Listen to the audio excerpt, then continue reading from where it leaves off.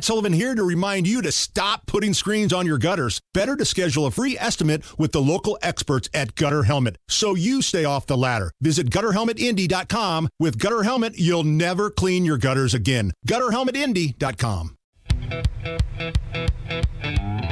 You're listening to the Hammer and Nigel Show. We have got Guy Relford in studio with us. And when we have the gun guy here, we like to play a round of Ask the Gun Guy. So if you've got a firearms question, a situational question, now is the time to get it out there. Ryan, you're going to get us going first here. Ryan, rock and roll. Hey, how you doing? Good. All right, so I've got a question. My daughter's flying to Texas actually next week, and she wants to take her handgun. She has a lifetime Indiana permit. What does she need to do in order to take it on the plane? Yeah, well, first thing is go to the TSA.gov and just search for traveling with firearms. Or you can just Google TSA traveling with firearms, and the link comes right up. But the short answer is it needs to be unloaded. And it needs to be in a hard-sided, lockable case. And hard-sided meaning once it's locked, you can't pry an end up or even look, to be able to see the gun. It's got to be truly hard-sided and lockable. It's got to be unloaded, although you can put ammo in a factory box in the same container with a gun locked up. You declare it at the baggage counter. You walk up and say, I need to declare an unloaded firearm in my checked bag. They have you take it out and unlock the case, sign a placard that says it's unloaded. You verify that. They throw it in there, and they give you a little piece of paper that says, I've declared an unloaded firearm, and you give that to the first TSA person when you go through security. She should expect to get a little extra love and affection going through TSA, through the security checkpoint, and then she has to report to the kiosk for TSA on the other side of the x-ray machine, and they tell her then at that point whether they need the key or the combination to open it back up. And I think they're verifying that it's unloaded. That's the shorthand version. But and always check with the airline to see if they have any separate restrictions, because sometimes they do on amount of ammo or whether you can even take ammo.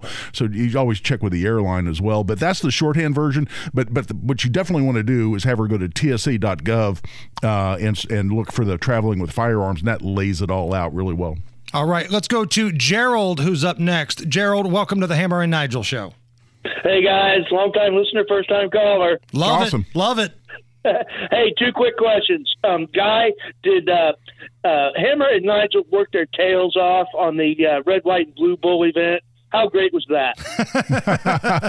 Guy was up there hanging out with us. Absolutely. Yeah, and that was fun, and it was a blast, and they did a fabulous job. Absolutely. Second question is, I'm going to be on the ballot to be a GOP delegate coming up this May.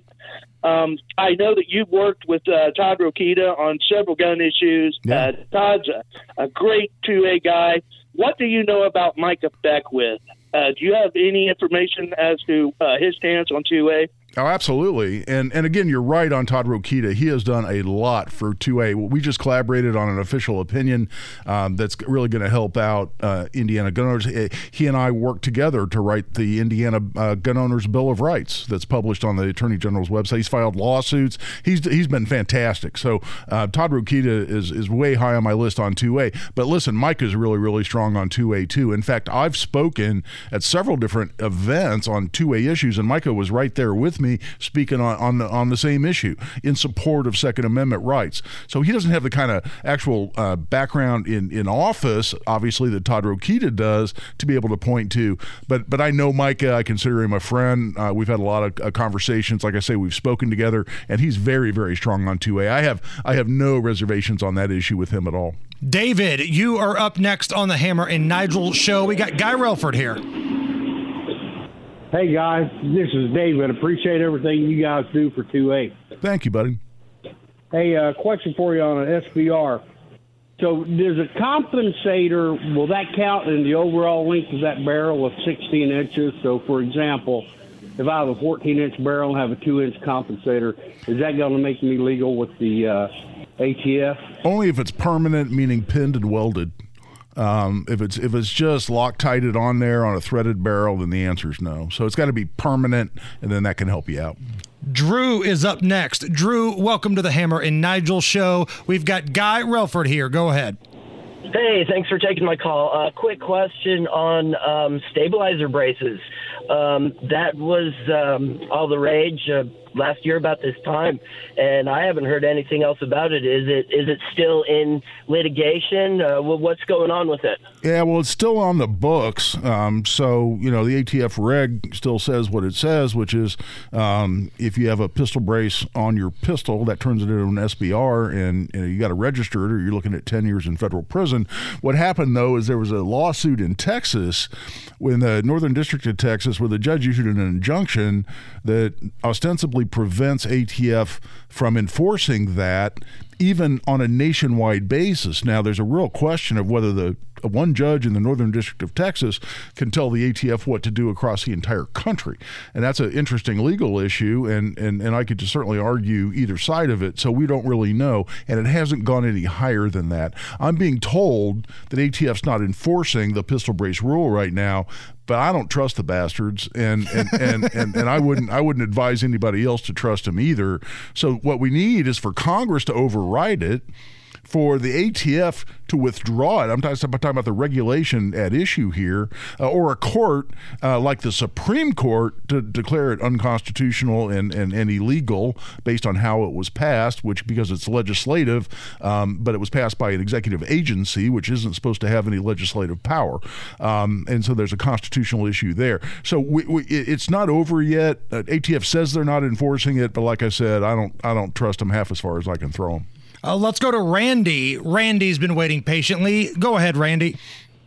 Hello. Thanks for taking my call. I have a question about the Alec Baldwin situation, and I never heard anyone mention this, but that type of gun could have fired without pulling the trigger. When I was a kid, I had a toy gun that was almost to scale called a Fanner 50, and it was a cap gun. But if you don't pull that hammer all the way back to where it locks open or in a firing position, and many a time my thumb, I'm right-handed, would slip off and that hammer would fly forward and ignite the cap.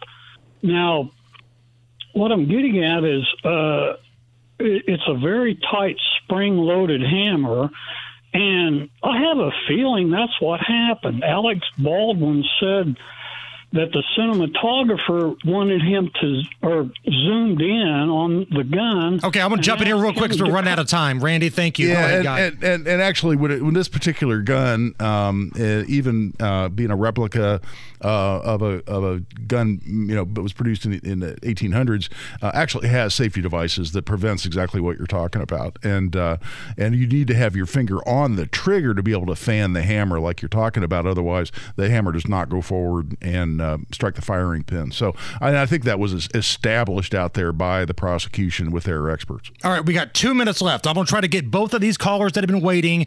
Let's try to make it as quick as we can. Chad, go ahead. Yes, I want to go to the gun range with my shotgun and my AR. They have these gun carriers that mount to your seat, and you can hold the guns behind the seat. Are those legal in Indiana? You can see them on Amazon and everything. Yeah, you can have, whether it's smart is a whole different issue, but in terms of the law, you can have a loaded AR with the safety off flopping around in your back seat. And if it doesn't go off and doesn't hurt anybody or endanger anybody, it's just flopping around your back seat. That's not actually a crime. Again, that's really dumb, and I know you're not suggesting you'd ever do that, nor am I, nor recommending it. But the law, there's no law in Indiana that talks to you about how a rifle has to be transported in a vehicle. Joshua, we got a minute left, buddy. Rock and roll. Hey, I was committed of a crime in 91.